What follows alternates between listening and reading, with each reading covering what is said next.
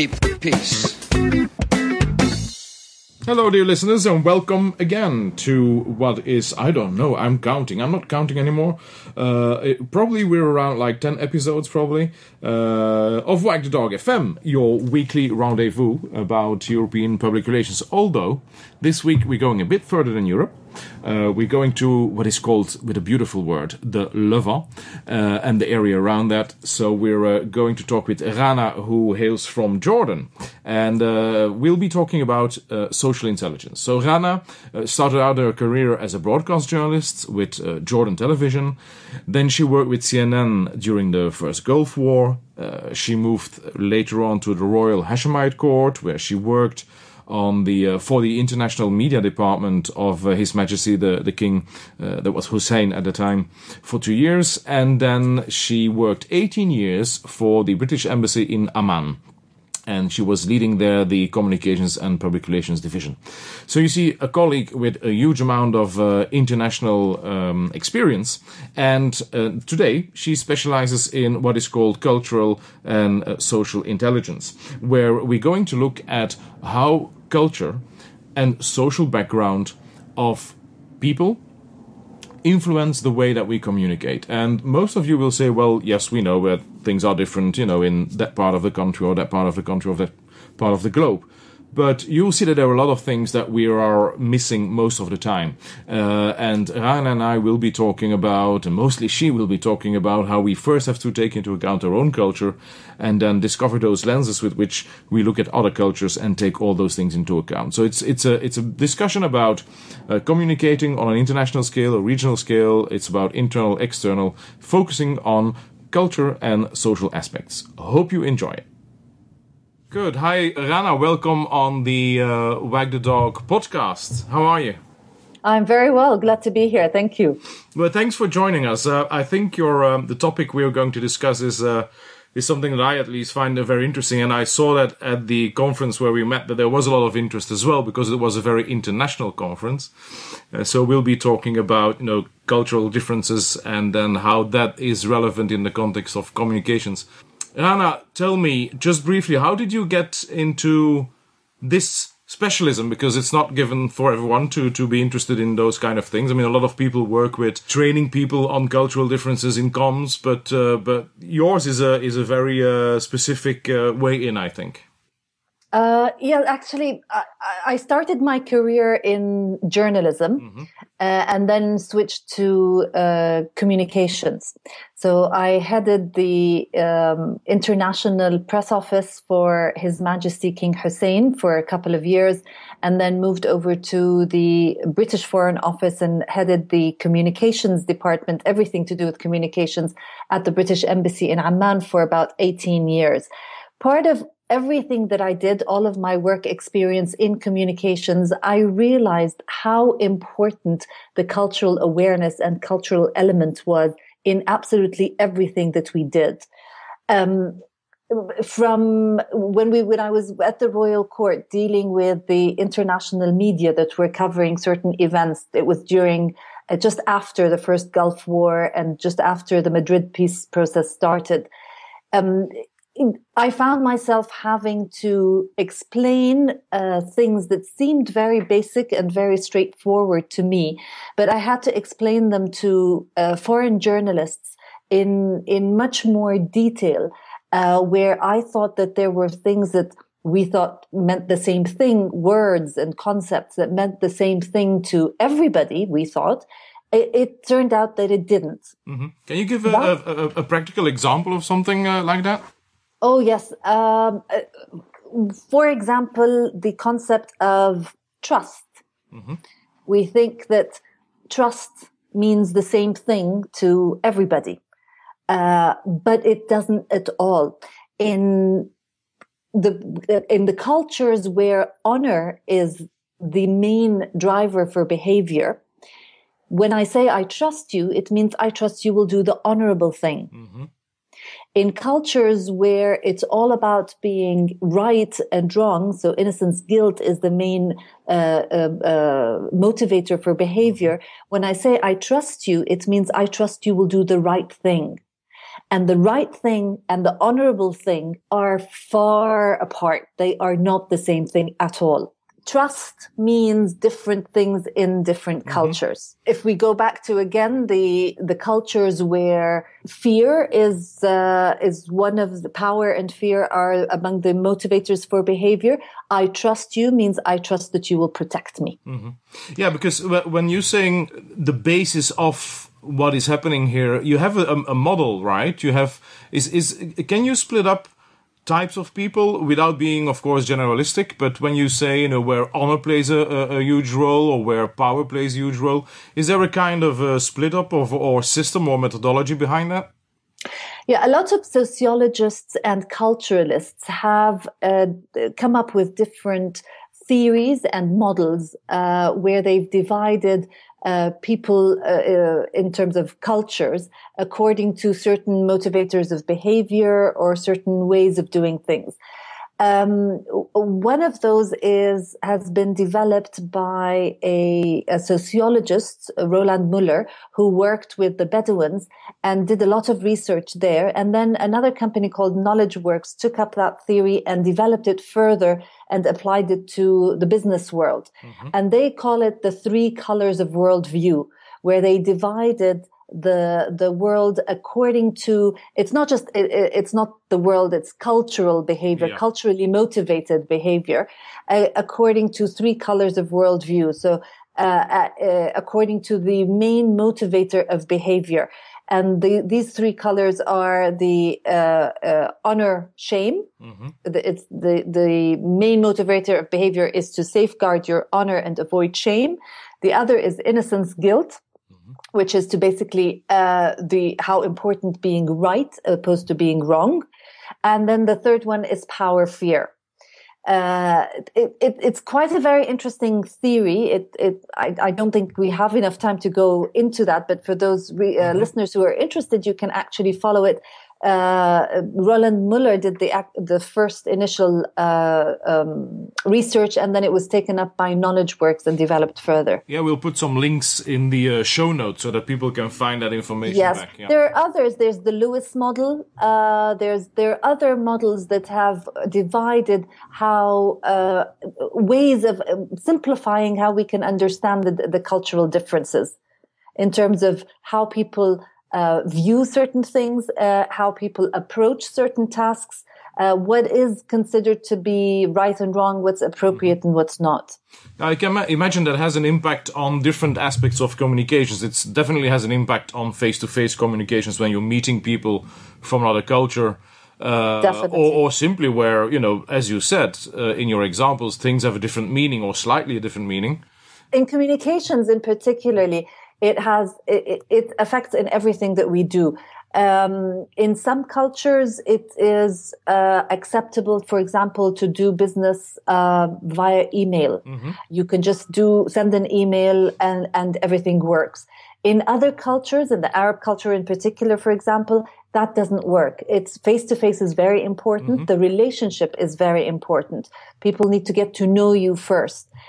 So understanding that culture, even when if you're in communications and PR and you're trying to do a PR campaign, you need to know what's important for those people, how they view the world, what's considered appropriate, what's not, and how the best way to actually approach them. Yeah, and in given your example of trust, for instance, it's even about the wording. So it even goes down to a text you're writing, a press release you're writing, internal communications again. It's not just, we're not only talking here about, how to behave when you're meeting people from a different culture. It's much deeper, right?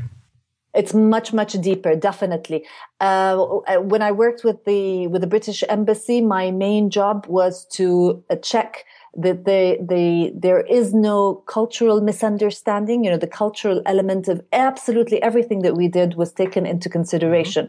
So every press release, every event that we did, even when the ambassador wanted to visit a place, how he behaved, what he said, the timing, certain words that were used, everything was had to have a cultural element in it. Let me give you another example that we did, and it was something that we were planning for a visit, for a VIP visit. Mm-hmm. And we were going through the program for that visit.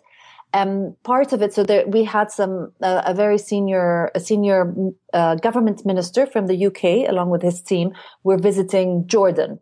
And so we planned their visit program, which included an element where they would go to a certain place outside of the capital, Amman, and to open a venue there.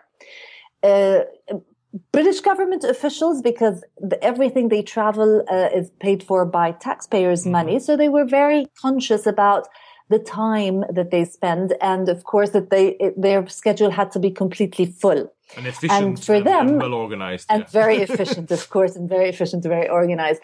And so lunch for them was basically a sandwich in the car on the way from one meeting to the other. But for the Arab culture, lunch meant hospitality, and hospitality carried with it a lot of cultural meanings. It wasn't about the food. It was about showing respect. It was about honoring the guest, and hospitality is a vital part of that honor culture. And so we told them that part of their program was that they were going to have lunch with one of those officials.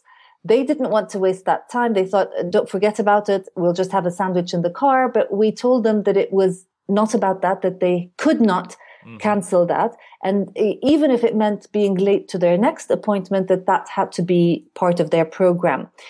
Luckily, they were open enough to actually accept our advice, and they were later very glad to have accepted it, because had they cancelled that lunch, it would have caused some kind of tension in the relationship. It would have caused offense to their hosts, and they didn't even know that they were causing offense. For them, they were being efficient. They were being practical, and that was, being very professional about it. But for their hosts' culture, it was about honor and respect for their guests. Yeah, I think, eating and inviting people has a huge meaning in those countries. We see that, my wife and I, when we go to Morocco, we spend a lot of time visiting friends over there because we are invited, and you almost have to go because it's expected and because it's the right thing to do, and it's fun. We love to eat, but I understand where it's a difference with the British environment. Yeah. And it touches on what we consider to be a waste of time, or what we consider to be a good use of time. That's another cultural difference. Sure. So the time that is spent in small talk and just building that relationship is never time wasted in our part of the world. But in other cultures, they might see it as not efficient, or not efficient use of time. Where does that interest come from? I've worked for bigger organizations which were multinational. So at one point in time, you get a bit of training, like, how to work with. But it's online training, it's e-learning, and that's it. Here, you're telling me that the British diplomatic service put a lot of time and resources in that. Where does that awareness come from? Of course, through history, they know the area, and I think they are one of those people who understand other people, specifically in the Arab world, because they have a history there. But I don't see other organizations do that. Is that something that you see? Are there differences in the attitude, in the openness? Oh, yes, it varies. It varies. And it is a conscious effort, and it is something that people need to be aware of. It's the kind of thing that you don't know. And it's the kind of thing that you could easily fall into the trap of thinking that you know it by just reading a list of do's and don'ts that you get off the internet. And then you think, okay, well, I've spent some time there. I visited. I know what to do. And it's just common sense. It's not so common sense, actually, because it begins with an honest and deep look inside yourself first, an honest look at your own culture, the glasses through which you view the world, what you consider to be right and wrong and appropriate and inappropriate. After that, after you've got that level of self-awareness and understanding, then you are able to correctly anticipate other people's behavior, to correctly interpret that behavior, because then you understand that you're judging according to your own values and beliefs. Mm-hmm. So once you do that, then you're able to properly or correctly interpret that behavior and then adjust your own behavior to suit the culturally motivated behavior of others. That doesn't come naturally. It is a conscious effort for you to be what we call culturally intelligent, and a cultural learner, to be open to seeing that that your way is not necessarily the only way, and it is not the right way, and that others, it's not right, we and them, it's not right and wrong, it's just different. Yeah. But to be able to see that difference and to really accept it at a higher intelligent level is not easy. Mm-hmm. It's not easy. And I've seen it. I've worked with diplomats who are career diplomats, who you think that they would be, and not just in the British diplomatic service, in other European countries, in the US a lot as well. And you would think that they are, it's part of their bread and butter, it's part of their work, that they should be culturally intelligent. But the kind of mistakes that are being done and the kind of misunderstandings are huge, huge. And they're very simple things, very simple misunderstandings that create a lot of tension, a lot of diplomatic crisis, a lot of broken businesses, just because of the simple cultural misunderstandings. Yeah, and again, in communication, it touches on different things. It touches on the words that you're using, how you behave physically. Sometimes it has to do with colors. I'm just teaching a course on marketing management in Casablanca, where I'm talking about color use, for instance, where in Japan, white and black is something that you never use in advertising. Or let's say green, for instance, in your area, for instance, as well. So it's not only, so we're talking about language, we're talking about the written word, talking about images, so color use, all these things. So it's not just, as you say, learning a couple of tricks and then go in there and think the environment. Yeah. Mm-hmm. Yeah, exactly. Because we are always communicating in everything that we do. We are communicating a message in my choice of clothes, in how I appear, my appearance, in my body language, in my tone of voice, in the words that I choose. I'm constantly communicating a message. We need to be aware of that, and we need to be aware are we actually communicating the message that we intend to, or is there something else that is coming across? Yeah, or could people misinterpret what we are saying or behaving or doing? And that's where the cultural element comes in, where we think this is normal. For example, let me tell you another example, which is for an American American person, it's very considered the norm and polite to do when you're doing some small talk, when you first meet a person, you would ask about the family and the wife. So it's considered very polite, and it's considered normal, kind of safe small talk. If you almost anywhere across the Arab world, especially in the more conservative Gulf countries, if you ask about the wife, it's a no-no. You never ever ask about the wife. The wife is very private. Yeah. And so you find somebody who comes in, and he talks to his counterpart here. He is Harvard educated. He's smart. He's wearing a suit. He speaks perfect English. And so the American person would think, okay, I can relate to this person. He's like me. He looks like me. Yeah, he speaks like me.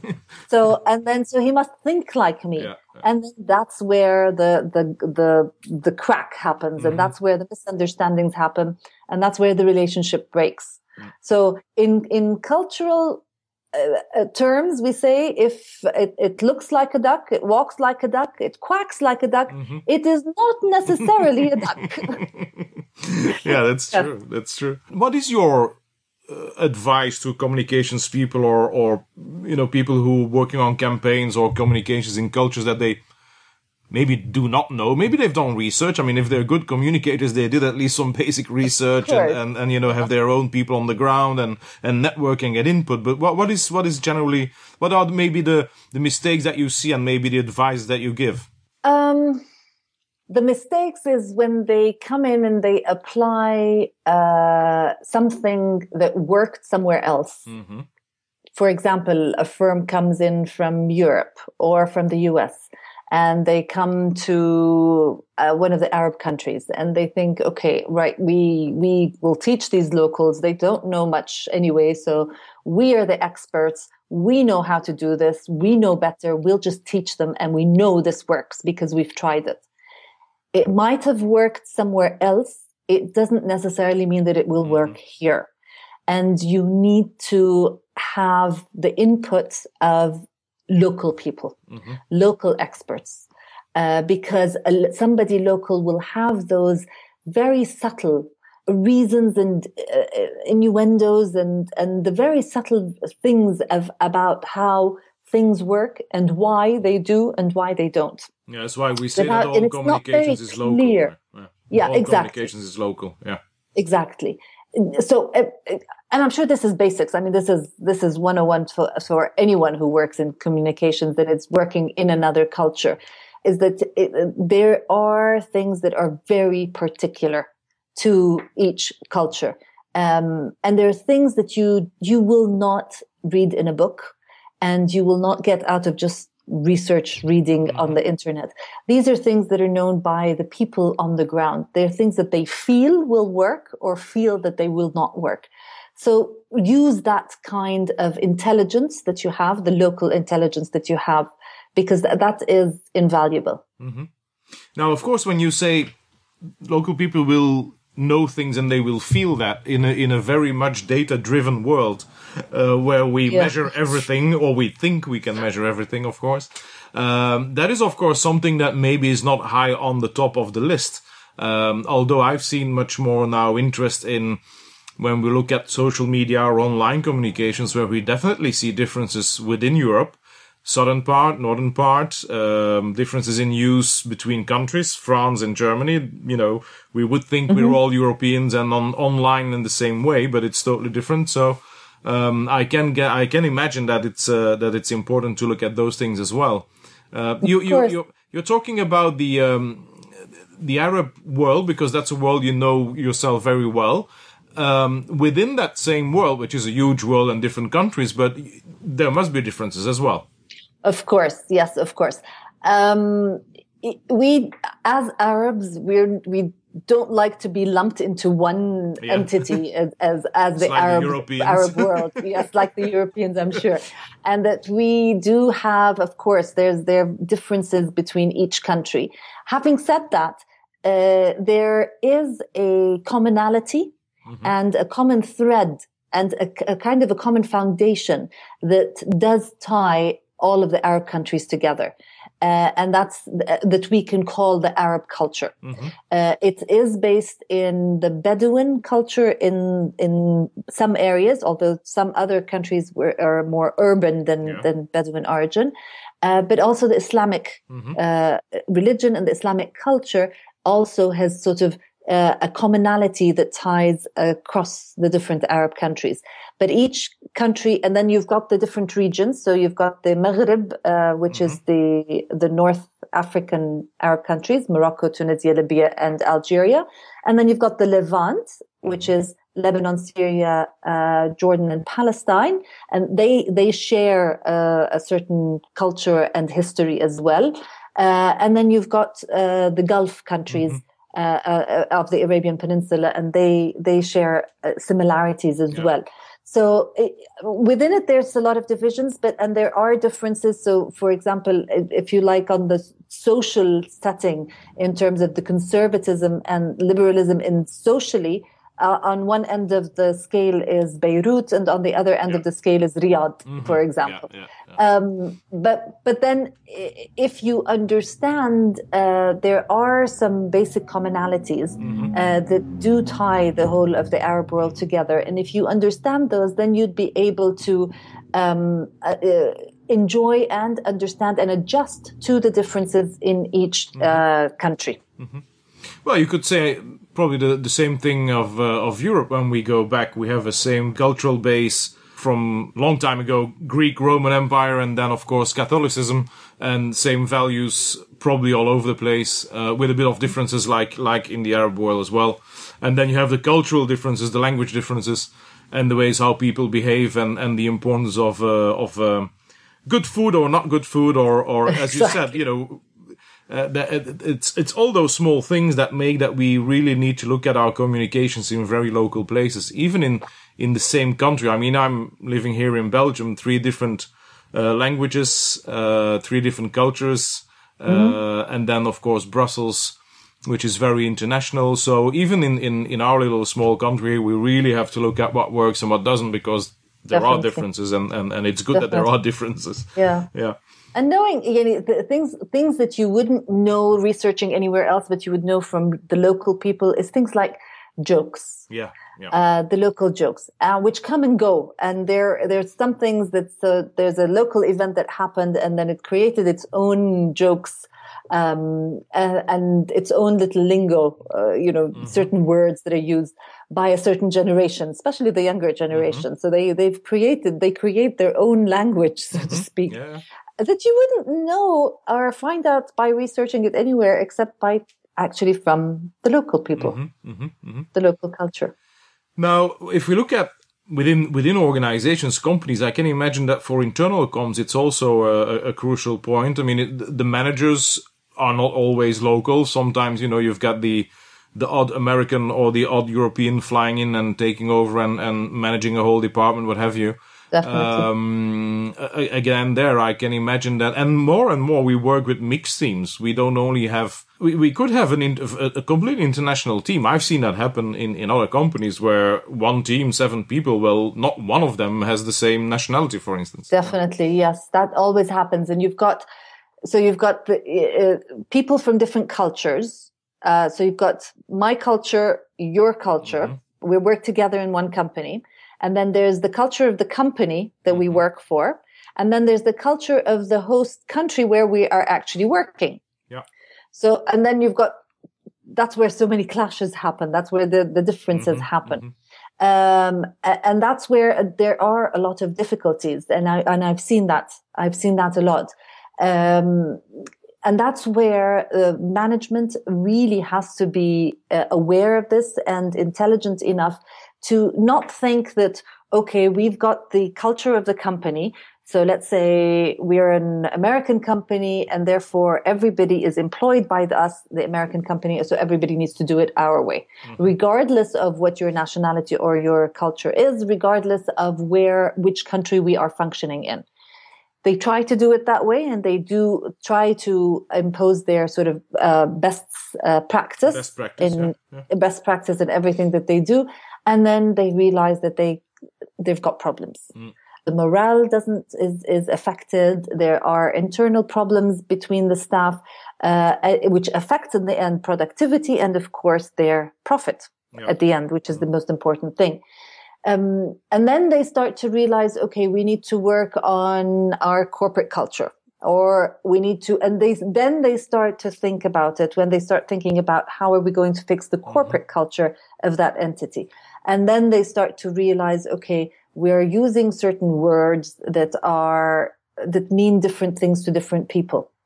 One example that we faced while working with one organization that was very focused on, they did a whole staff survey. So this was a big organization, and they did a staff survey.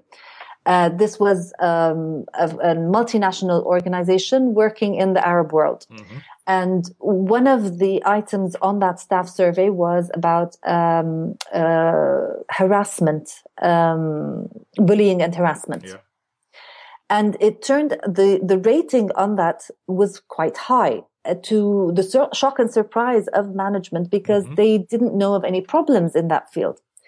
And then when they dug in a little bit deeper and actually talked to the staff, they realized that the way that certain members of staff, so local Arab members of staff, were getting feedback on their work from their foreign managers, they were viewing it as bullying and harassment because they were completely unaccustomed to that style of communication, the very direct, very blunt style of communication where they would get feedback in front of their peers, for example, in a meeting in front of others. And that was completely shocking to their Arab culture and seen as that they were intentionally being shamed, and that it was disrespectful, dishonorable, and they viewed it as bullying and harassment. Once we actually worked on that and identified the problem, so it turned out to be that this is the way that you should give feedback in this particular culture. And this is the most effective way that you should talk to people and motivate them in this particular culture. So it was these little subtleties that made a huge difference the following year in the staff survey, where again, we think that we have best practice and that's the way that things are done. We take it for granted because that's our belief. That's our viewpoint. What we think is the right way and the professional way, which is not universal and doesn't necessarily work elsewhere. No, and it has to do with very important things like motivation, project management, timekeeping, all these things that we, and again, your experience would be different than mine, and mine would be different than from Americans or Brits or what have you, but that is what you see. I could think that a project needs to be run from A to B, and that time management is very strict on a project where in other cultures it would be like, well, we'll get there, but we'll see, we'll take time to really analyze much more instead of going straight into the actionable things, and I can see that can have a huge impact on a lot of organizations even now that more and more we are in an international environment. Definitely. Now, what is the thing that you most commonly use as a tip? What are the things that where does it all boil down to? If you could say to someone, a communications person going, getting ready for an international assignment, wherever it is, Asia, South America, Europe, for the same instance, what would be the thing that you would brief that person on? And that's of course a general thing because we're not discussing specific countries, but what is the kind of thing that you take with you? I think I would start with the most important point to start with is understand yourself first. Understand your own culture. Understand your own point of view. Because then you would be able to actually see that, okay, I am judging this from my point of view. This is my values and my system and my belief systems that I am actually seeing things through that prism. Once you first understand your own point of self-culture, your own worldview, then my advice would be really keep an open mind as much as possible and learn as much as possible before you go to that country about that culture, a little bit about its history, a little bit about its people, and talk to the locals. That's the only way you are going to learn anything, is to talk to people there, ask questions, be curious, approach it with a sense of curiosity. It is going to be different. Of course, it's going to be different. It might be difficult for you to accept certain things. It doesn't mean that you are going to take them on. It doesn't mean like it's going to be right for you, but you need to accept that that is the way it is in that culture. Don't try to change it. Don't try to fix it because that's not your job. You're not supposed to be doing that. But the acceptance, and it's like the chameleon. It changes its color, but its DNA remains the same. Yeah. So if I accept a certain trait or a value in a different culture, it doesn't mean that I take it on to be my own, and it doesn't mean that I condone it or think it's right, but it's just respect. Mm-hmm. Respect is key to everything. Mm-hmm. It is different, but who said that my culture is right? Who said that my point of view is right? Mm-hmm. Who said that my way is right?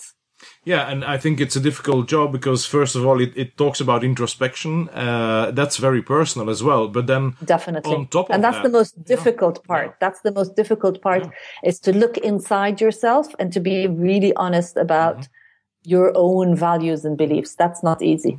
And then, even on top of that, I'm product of the country I live in and the culture and all these things. But also, I bring with me a corporate culture of the company I work for. Definitely. So that is even another thing that I'm bringing with me as well.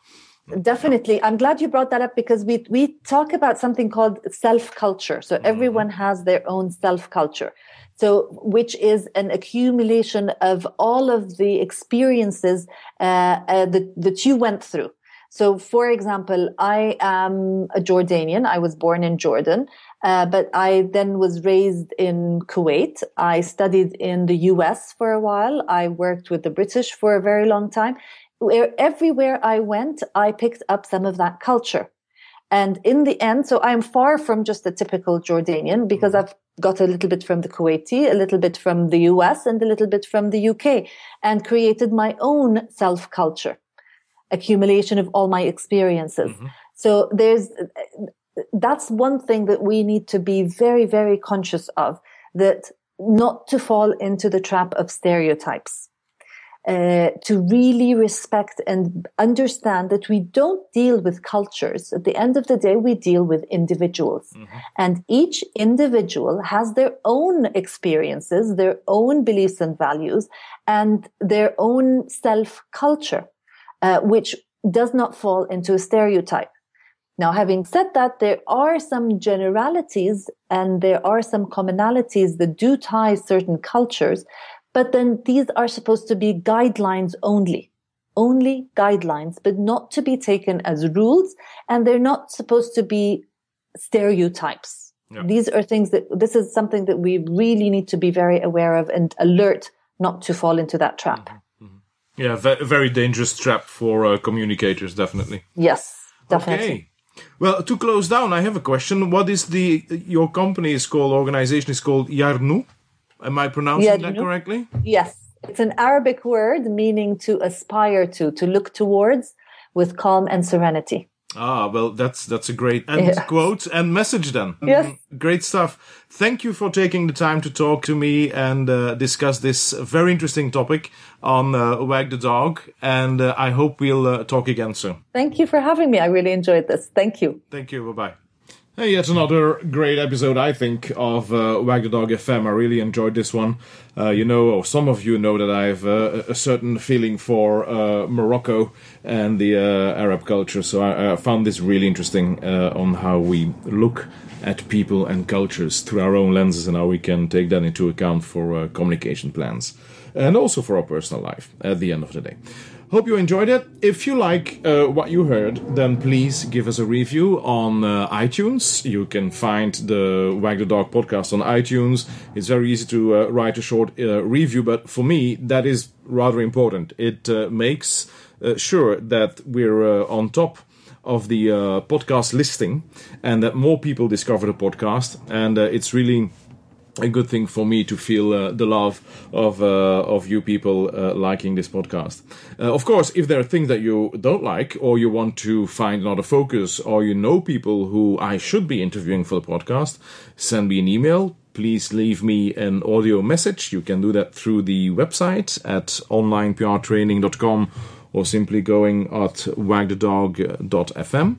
And don't forget, we're also available, or the podcast at least, is also available on Stitcher, which is one of my favorite apps. In fact, it is my favorite app to listen to podcasts. You can download that to your device and then manage your different podcasts with it. It's a great little tool. So the podcast is available there as well if you want to subscribe. And of course, all podcast episodes and the notes The links to all documents, reports that we mention are on the website, on the episode page at www.wagthedog.fm. Good. I'm getting ready for another week, and you'll hear me next week on Monday, as usual. In the meantime, do the right thing.